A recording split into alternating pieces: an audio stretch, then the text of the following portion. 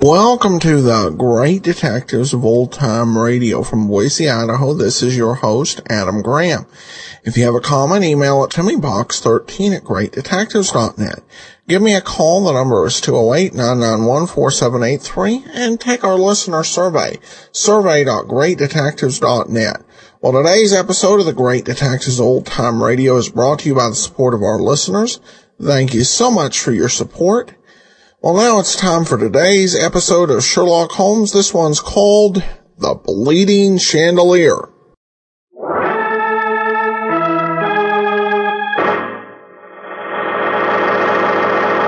From New York City, the makers of Clippercraft Clothes for Men and 1,036 leading retail stores from coast to coast present the world's most famous detective, Sherlock Holmes.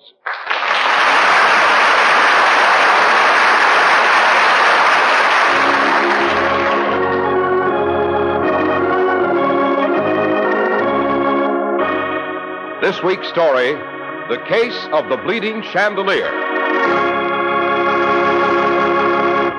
Well, here we are once more in Dr. Watson's familiar study. Outside, a drowsy June day is drawing to a close. It's too warm to do anything but just sit and relax. There's a fine mood that is, Mr. Harris. However, I know two things that I think will snap you out of it. Well, what's that, Dr. Watson? Well, the first is the adventure which Sherlock Holmes always referred to as the Case of the Bleeding Chandelier. A bleeding chandelier, Doctor? Right. It was made of old Russian silver, and whenever a catastrophe was due to happen to anyone of the house of Mortlake, the chandelier was supposed to shed tears of blood. Well do I remember sitting in the crumbling old banqueting hall of Mortlake Castle, listening to the ominous beat of the sea on the cliffs outside and waiting for the first spatter of blood. Yes, I think that story may just possibly help to dispel the heat. I'll say so. I'm feeling chills up and down my spine already, Doctor. Oh, good, but that isn't going to keep me from giving you my second suggestion about making the summer heat bearable. Now, Dr. Watson, you wouldn't by any chance be leading up to a few remarks about that new tropical weight Clippercraft suit you're wearing? And why not? Yes, sir, it not only feels cool, unlike most tropicals, it keeps its shape. It stays neat and natty. In short, shipshape. To use your own expression, Dr. Watson. Right, Mr. Harris. And you know, when you look crisp and tidy, it helps you feel cool and comfortable. It certainly does. And Clippercraft prices won't raise your temperature either. Remember that. When things proceed according to plan, it means efficiency. When clothing is made according to plan, it means the same thing. The Clippercraft plan is dedicated to just one thing, giving you the best clothing values possible. If you join the millions who insist on clothes made according to the Clippercraft plan, you buy high-quality Clippercraft suits for only $40 to $47.50. Find tropicals for only $33.75 to $40, and sport jackets for only $26.50. Such values would not be possible unless they were planned values. In the Clippercraft plan, 1,036 of the nation's finest independent stores voluntarily concentrate their buying power to provide steady year-round operation, to reduce manufacturing and distribution costs in order to deliver the savings to you. In days like these, every penny you save is important to your budget. So, may we suggest that you compare Clippercraft with clothes selling for many dollars more.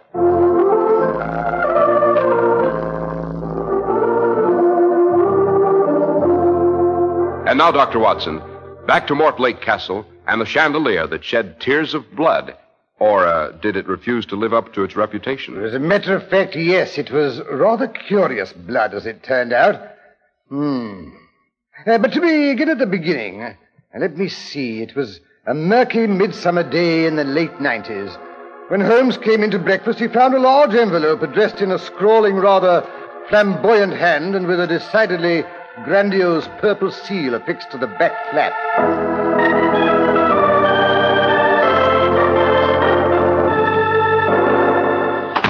morning, Watson. Oh, Holmes, I thought you were never going to get up. I see there's a tremendously important-looking letter waiting for you. Really? A communication from the court chamberlain, I presume, telling me I'm to be knighted. Oh, don't be an ass. What's so asinine about that? What did I do with my tobacco? Plenty of pompous nonentities without 1/10 my brains have managed to get themselves on the honours list. Confound that tobacco pouch. Where is it? Oh, never mind your tobacco pouch. Here, have a cigar and sit down and open your mail. Oh, thank you, Watson. Yes, your practice must be improving. Your cigars are becoming quite respectable. Yes, quite respectable. Holmes, you old fraud. I don't think for 1 minute you mislaid your tobacco pouch. There it is in the pocket of your dressing gown. Well, so it is. Now, fancy that. Yes, you were just trying to wangle one of my new cigars. I say, how in blazes did you know I'd been given a box of Coronas? My dear Watson, the Morning Times lists the birth of another son to Mr. Harridge, the hair tonic millionaire, and to Mrs. Harridge, too, of course. He always gives you Coronas on these occasions. Holmes, will you stop blithering and open that letter? Dear, impatient this morning, aren't we? Yes, Watson, you're as anxious and high-strung as any prospective father when you think you see a new case in the offing. Holmes, will you please open? Very well, very well. Now, what have we here? The postmark says Mort's Bay. That's in North Devon, if I'm not mistaken. No, for once you're correct. I believe Mortlake Castle overlooks Mort's Bay. Correct again. Your average is rising, Watson. Well, then the letter must be from Lord Roger Mortlake, the 7th Baron Embers. Only the man who's head of the family would have such a dashing handwriting and would seal his letters with the family crest. Back to normal, Watson. What do you mean? In the first place, it's not the Mortlake seal. It's a much newer crest, the one invented by the late Samuel Pridgett, 1st Baron Waterhole, the ginger beer tycoon. Furthermore, the letter was written by a woman, his widow to be exact, so you're wrong on both counts.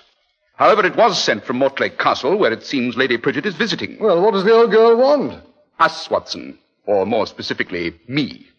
You may come along if you can manage to tear yourself away from the Harridges and their progeny. What's up at Castle Mortlake? Here, read the letter for yourself. Dear Mr. Sherlock Holmes, I'm not easily intimidated. However, when I find a note pinned to my pillow which reads, "Beware, if you proceed with the marriage, the chandelier will drip blood." In such an event, Mr. Holmes, I deem it wise to seek counsel and possibly protection. Will you come to Mortlake as my guest, incognito, of course? I shall introduce you as my cousin, Sherwood Jones. I suggest you arrive at Barnstable by the 3:10 on Thursday. I myself shall meet you. The walls of this old mausoleum called Mortlake Castle have many ears, it seems. However, the drive to the castle is a long one. I shall be able to give you all the details of a thoroughly sinister situation in the privacy of the carriage. Furthermore, the family coachman is quite deaf. Do come and relieve the anxiety of a troubled woman. Yours in desperation, Amelia, Lady Pridgett. P.S. I understand you have a medical secretary or helper. By all means, fetch him along. He can be my husband's cousin, Dr. Botsam. Well, I refuse to be called Botsam. Very well, then. Stay and minister to the Harridges. Personally, I shall go and pack. Yes, we haven't too much time if we're to catch today's train. I say, Holmes, if there's a wedding house party at Mortlake Castle, it should be all rather posh, eh? Shall we take white tie or black, do you think, huh? You may take your entire trousseau, my dear Watson. Personally, I shall be content with a rather complete chemical kit and your army revolver.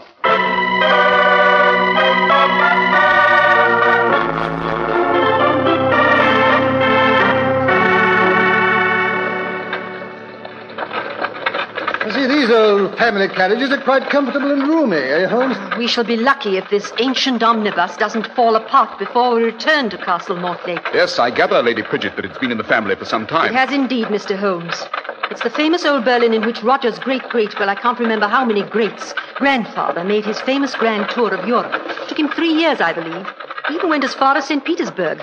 That's where the trouble began. What trouble, Lady Pridgett? Well, the young fool met a Princess Olaf and fell head over heels in love with her. It seems she was a favorite godchild of Catherine the Great.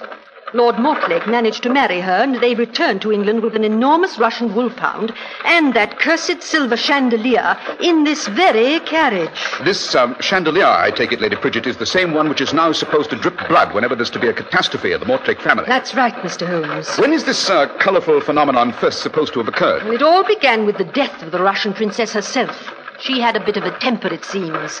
No one could polish her silver chandelier to suit her. She had the habit of hitting anyone who didn't please her with a nasty little riding whip. One morning there was a new red-headed girl up on a ladder working away at the silver chandelier when her ladyship swept into the banquet hall. One look, and the Russian burst into her usual torrent of rage. She hit the redhead across the face. Now, it so happened the girl was Irish. And if there's a stronger temperament in this world than the Russian, sure, it's the Irish. Right you are there. Well, Bridget or Nora, or whatever her name was, snatched the little whip from her mistress's hand, and then looking her straight in the eye, she laid on her the terrible strangler's curse of Donegal. Then she strode from the room and slammed the great door after her. Good for her. The Russian could be heard screaming that she'd polished the chandelier herself. They heard her bolt the door. All afternoon, she could be heard laughing and singing wild Cossack songs. As evening came on, the singing ceased. The Russian princess didn't appear at the supper table, but no one dared go fetch her. As the evening wore on, her wolfhound began to whimper outside the locked door. Shortly before midnight, he started to howl. Finally, Lord Mortlake could stand it no longer.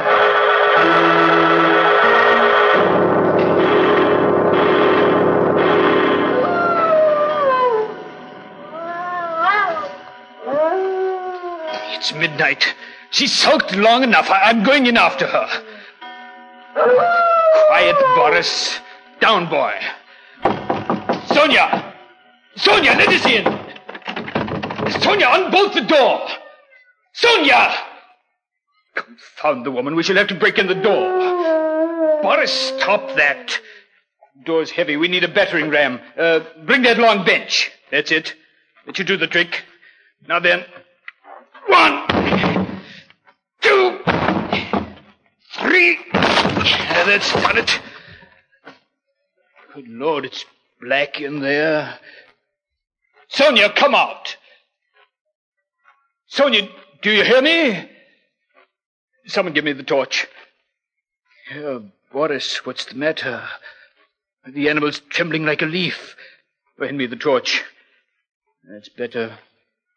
Now then we'll see. The ladder's lying on the floor. Good Lord. The chandelier. She's hanging from the chandelier. She's strangled by her own hair.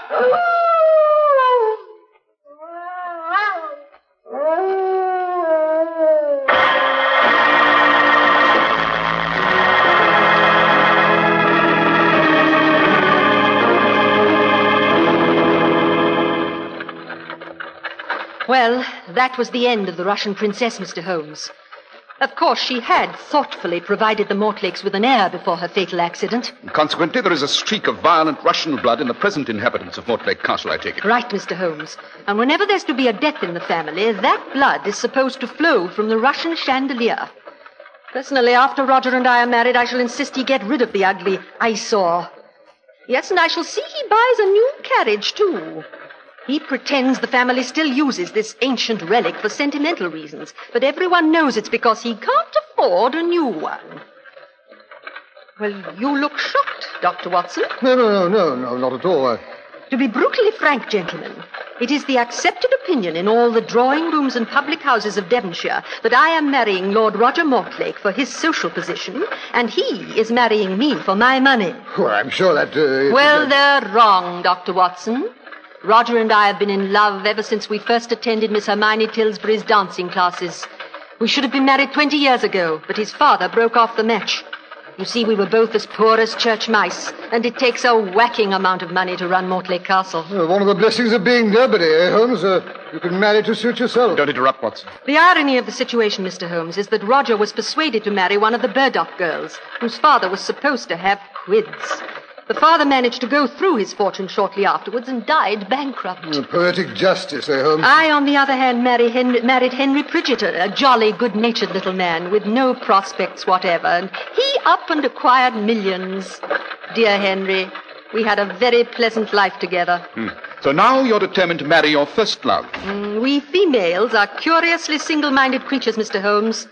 It's always dangerous to frustrate a woman. Quite. Tell me, Lady Pridget, is there anyone at Mortlake Castle who's opposed to your marriage to Lord Roger Mortlake? Quite a few, I should imagine, Mr. Holmes. The First Lady Mortlake's personal maid, old Buffon. She glares at me as if I were a mongrel that had wandered in off the streets. And James, he's Roger's son. He resents the fact that we didn't wait at least 2 years after his mother's death. The girls, I must say, are more realistic. Possibly because they realize my money will buy them quite a few social opportunities they should not otherwise enjoy. Yes, on the whole, I have more respect for James's attitude. Although I shall pay it no heed, mind you. I quite understand. And then, of course, there's Hubert. He's Roger's younger brother, still a bachelor at 57. He's the only one that's really enthusiastic about the match. But then I've always been able to wind Hubert around my little finger. Even more easily than Lord Roger? Oh, good heavens, yes. Roger's a mule. And besides that, he has principles. He absolutely refused to run away with me 20 years ago, and I had the devil of a time persuading him to propose after we were both free again. He has scruples about accepting my money, it seems. I finally pointed out that it was pure selfishness. He might enjoy being a pauper and watching Mortlake Castle crumble over his head, but was it fair to the children? And that persuaded him? Well, of course I was wearing my new Paris shirtwaist at the time, the one with the peekaboo bodice. I see. Oh, by the way, that reminds me. I must warn you about one thing, gentlemen. There's to be the usual big wedding rehearsal dinner at the banquet hall tonight. The Mortlakes are great ones for drinking toast. Oh, bridal champagne and all that, eh? Jolly, eh, Holmes? Champagne, my foot. At Mortlake Castle, toasts are drunk in Mortlake mead. The recipe for it goes back to their Saxon ancestors. Look out for it, I warn you. It's liquid dynamite. Ah, yes, mead, or metheglin, to use the ancient term, was a drink supposed to promote health, long life, and vitality. It's made from honey. I'm a bit of a bee fancier myself, you know. Oh, then you'll have something in common with Hubert. He takes care of the bees at Mortlake. Won't let anyone else go near the hives. Not that anyone wants to, heaven knows. The bees at Mortlake are notoriously short-tempered. Interesting. I shall see if I can't persuade Hubert. Oh, dear. Oh, what's up? Something's frightening the horses. Oh, dear. Look, they're running away. No, the coachman has them under control. He stopped the carriage. What's the trouble, Benjamin? Oh, dear, I keep forgetting he's deaf. He's getting down off the box. Sir Holmes, there's something lying in the road up ahead. The driver's gone to investigate. It's getting so dark I can't wait. Watson, you stay out here with Lady Bridget. I'll go and see if Benjamin needs help. Wind rising. That pounding up ahead, that will be the sea. It must be close to Mortlake Castle. Yes, let's see what we've got. Lantern! Benjamin, give me the lantern. A sheep. Quite dead. Still bleeding. Nasty series of gashes across the throat. There be evil coming to Mortlake. It's a sign. When that Russian ghost dog comes back and kills a sheep, it's a sure sign. Mark my word, tonight the chandelier will drip blood.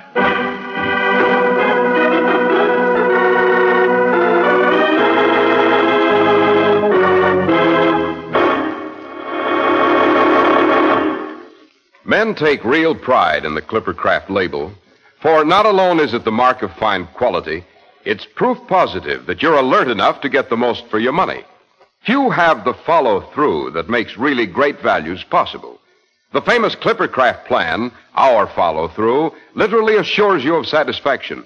Through it, you get the benefit of great savings made by the fact that 1,036 of the nation's finest independent stores from coast to coast have voluntarily concentrated their buying power.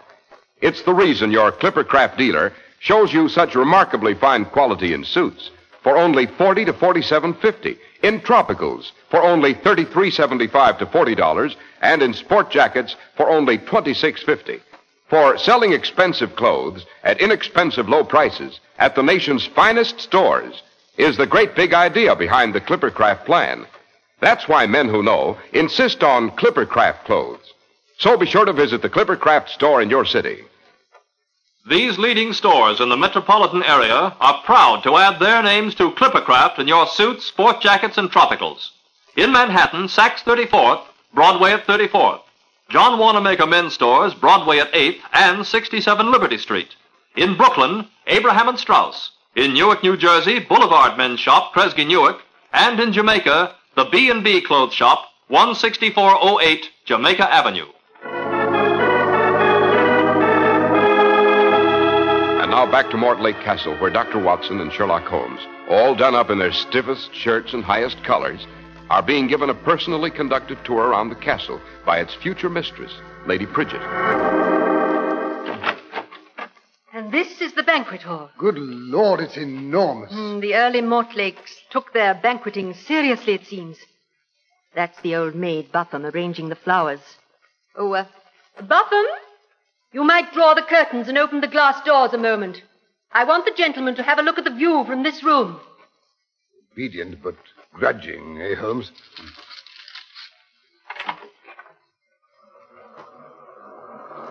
The surf sounds ominous. Aye. There's a sound of doom in it tonight. You do well, my lady, to leave before there's harm done. What do you mean by that, Buffum? She's just trying to frighten me off. It won't work, my girl. It takes more than dead sheep, pounding surf, and dripping chandeliers to get rid of me. That's all. You may close the doors and go. By the way, that is the chandelier, I take it. The enormous silver one near the great center window. That's right. Well, it's certainly spectacular, eh, Holmes? Must hold nearly 100 candles. 122, to be exact. When they're all lit, it creates quite a show of light. And heat, too, I imagine. Butham expressing her disapproval. Well, I'm glad she's gone. She was giving me the fidgets. I see there's a ladder under the chandelier. Yes, they're about to light the stupid thing, I imagine. I think I'll just mount it and take a closer look if you've no objections. None at all. I'll hold it steady for you. Thank you, Lady Pridget. Yes, I thought I recognized it. You mean you've seen the chandelier before? No, it's twin sister in the Winter Palace in St. Petersburg. It's supposed to have been made for Catherine the Great to eliminate any suitors who had lost their charms. What do you mean by that? Both chandeliers are hollow. The one in St. Petersburg was so hung that boiling lead could be poured into it from the room above. It eventually found its way out of the mouths of these little silver dolphins and poured itself over the guest of honor seated below. Yes, the mouths of these particular dolphins seem to be stopped up, however. Well, thank heaven for that. Oh, balderdash. That chandelier doesn't reach to the ceiling. It's too high up. It's hung to a great hook by a long velvet cord. Yes, the cord looks rather frayed. Furthermore, there's no room above this. Nothing but that vaulted ceiling up there. Oh, if you think anyone can make the chandelier drip blood by crawling around on the roof, you're very much mistaken. Yes, it doesn't seem very practical. Who is due to sit at these places directly below the chandelier, Lady Pridget? Why, that is Roger and I suppose. It's the head of the table, you know. Yes. Now, suppose we shift things around a bit. Help me, Watson. I hope. If we pull the table to one side... A little further, Watson. That's better. Yes. Now, if you'll seat Watson and myself to your left, Lady Pridget. Now we'll be directly under the chandelier. I say, Holmes, do you have to... Quiet, Watson. Someone's coming down the hall. Ah, there you are, Amelia, my dear. Roger's looking all over for you. They're having sherry in the pink drawing room. Oh, we'll go right along, Hubert. Thank you for telling me. I was just showing my cousins the chandelier. Oh, how'd you like the old monstrosity? To be quite frank, I don't. Neither do I. Ah, well, I came in to light the candles on the silly thing.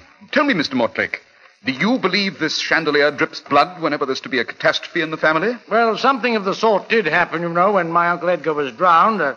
I was quite young at the time and terribly impressed by the great brownish drops. Of course, looking back, I realized there was a terrific rainstorm and there may have been a leak in the roof and the water splattered through onto the chandelier and gathered rust and dripped off or something of the sort. But it's a silver chandelier, Mr. Mortlake. Why, that's right, Hubert. Silver doesn't rust. Oh, well, maybe there's some other explanation. I'd better start to light it or they'll be ready for dinner before I've finished. Our butler's getting old, you know. Letters give him vertigo, I'm afraid, so it's up to me. May I help you? Let me take that silver pitcher you're carrying. Thank you, no. I'll just put it here on the sideboard. It's the famous Mortlake mead, you know. I was just decanting. But you better run along, Amelia, and take along your cousins, my dear, or Roger will be wilting his collar out of sheer anxiety.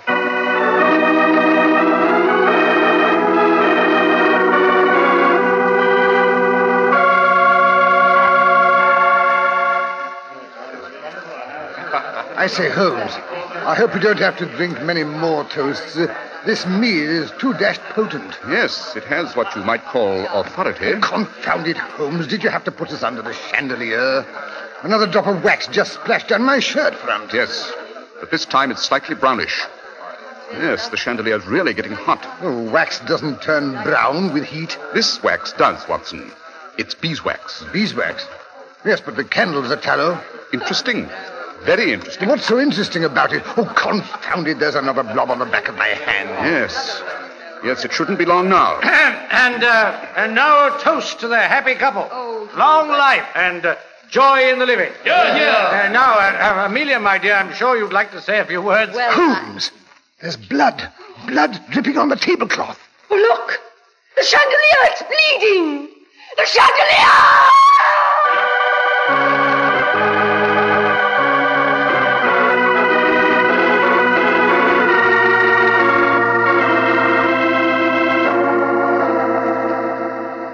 Amelia, my dear, I do think you might have told us your guests were the famous Sherlock Holmes and Dr. Watson, not passed them off as your cousins. Do be quiet, Hubert.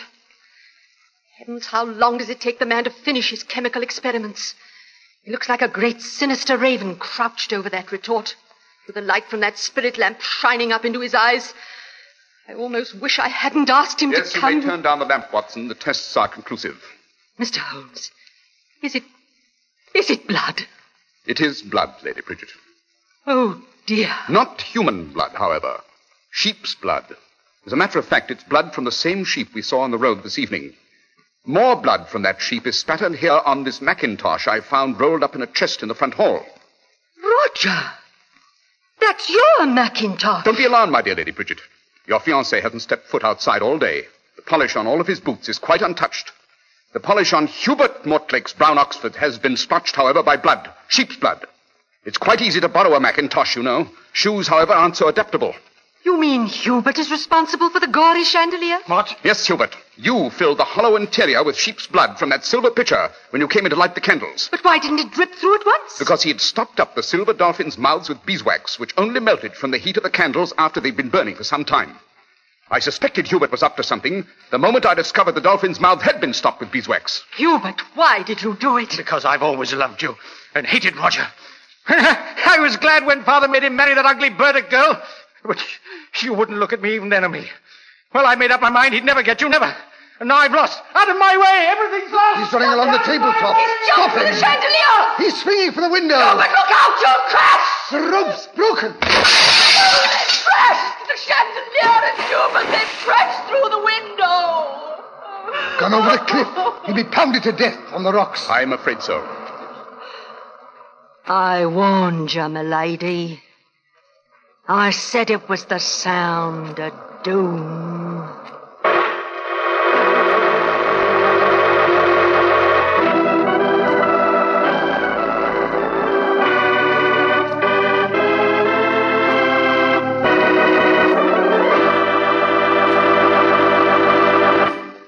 You wouldn't have a nice hot cup of soup handy, Dr. Watson. No, but I can lend you my last winter's overcoat, Mr. Harris. Well, that was certainly a real old-fashioned chiller-diller, Doctor. But now, could you give us a hint about next week's story? Well, let me see now. Next week is the last broadcast of the season, Mr. Harris, so I think I'll pick a good old-fashioned hair-raiser. Fair enough. Yes, I think I'll tell about a double murder that occurred in Ronda's circus. It concerned a clown and a savage lion and a certain strong man whose courage failed him at the crucial moment. Holmes always called it The Adventure of the Veiled Lodger.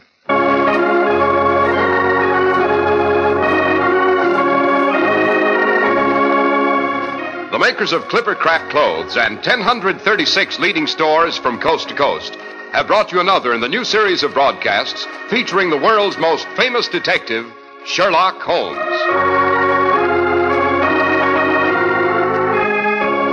Our stories are based upon the character Sherlock Holmes, created by Sir Arthur Conan Doyle.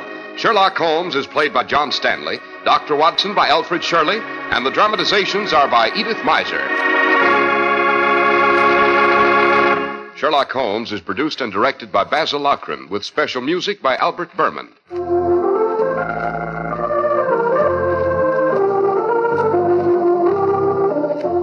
John Stanley, known best to you as Sherlock Holmes, has turned author.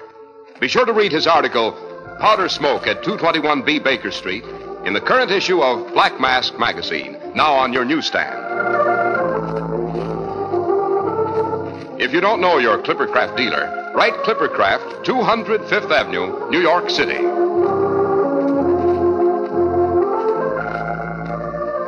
Be sure to listen next week to Sherlock Holmes in The Adventure of the Veiled Lodger.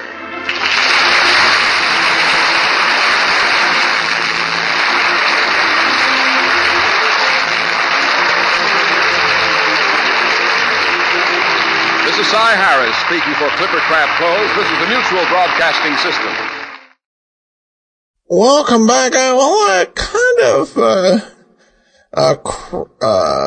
Spooky episode here. I thought it was well done right up until the end, where you kind of got this feeling that they sensed that the episode had not been dramatic enough, so they just went over the top at the end of the show. But other than that, I thought it was pretty good. And I think we'll have more episodes like this coming up in the next season of Sherlock Holmes, which we'll start hearing in the next couple of weeks. So we turn now to listener comments and feedback, and we just do have one review from Donald E38. I listen regularly and enjoy it very much. That's a review of the app. Truly appreciate all the great reviews we got on the app as well as on the podcast itself, and I do encourage you to leave your reviews if not that, definitely rate us over on iTunes. It definitely helps the show grow. All right, well, that will do it for today. We'll be back tomorrow with yours truly, Johnny Dollar, and join us next Thursday, where we'll have the last episode of Sherlock Holmes of the 1947-48 season. In the meanwhile, send your comments to box13@greatdetectives.net. Follow us on Twitter at Radio Detectives and give us a call, 208-991-4783. From Boise, Idaho, this is your host, Adam Graham, signing off.